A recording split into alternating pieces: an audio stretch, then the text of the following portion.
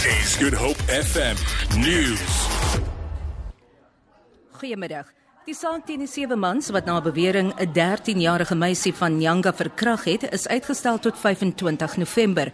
Die meisie is ontvoer en met 'n vuurwapen aangehou. Landros Gulambawa het aan die beskuldigdes voorgehou dat die verkrachting van 'n minderjarige 'n ernstige misdryf is en indien hulle skuldig bevind word, kan hulle lewenslange tronkstraf kry.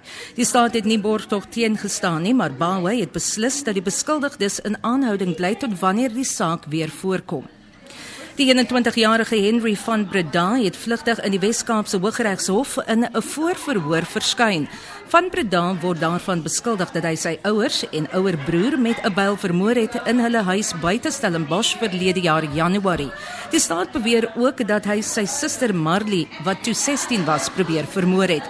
Die voorverhoor is uitgestel tot 3 Februarie volgende jaar. Die datum is vir die verhoor is op die rol geplaas vir 13 Maart. Van Breda is uit op borgtog van R100.000. Die Fitch kredietgraderingsagentskap is bekommerd oor die bestendigheid in die arbeidsmark. Dit het aan die lig gekom tydens 'n vergadering wat die jong president Cyril Ramaphosa met verteenwoordigers van Fitch gehad het. Ramaphosa het gepraat op die Federasie van Vakbonde, FEDUSA, se jaarlikse konferensie in Johannesburg. Hy sê die vergadering het goed verloop. They wanted to know on the issue of strike balloting, whether the part of the agreement will deal with that. We said yes, it will. They wanted to hear about the minimum wage. We said we've almost reached finality on that. And we gave them all the information that they needed to get. I also briefed them on the state-owned enterprise reform process, and they seemed satisfied.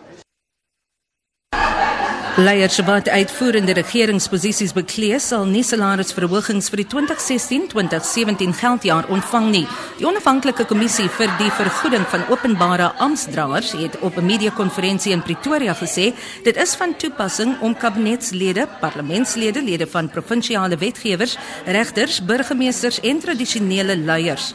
Die kommissie het wel 'n lewenskoste aanpassing van 6% vir landdroste en 4% vir munisipale raadslede aangekondig. Die jong voorsitter van die kommissie, Machego Ramgaga, sê hulle neem die verbruikersprysindeks in ag, as ook inligting van die Reservebank, die Buro vir Ekonomiese Ondersoek en die Universiteit Stellenbosch, die Tesourie en Suid-Afrika se groot banke. Vir Good Hope FM nuus, ek's Vanya Kluter-Collison. Good Hope FM Sport. Your top stories at this hour: Faf under fire for ball tampering down under. Your upcoming weekend rugby and PSL action. The Premier League cashes in China, and Ola scoops a European tour card. Details coming up around 4:30.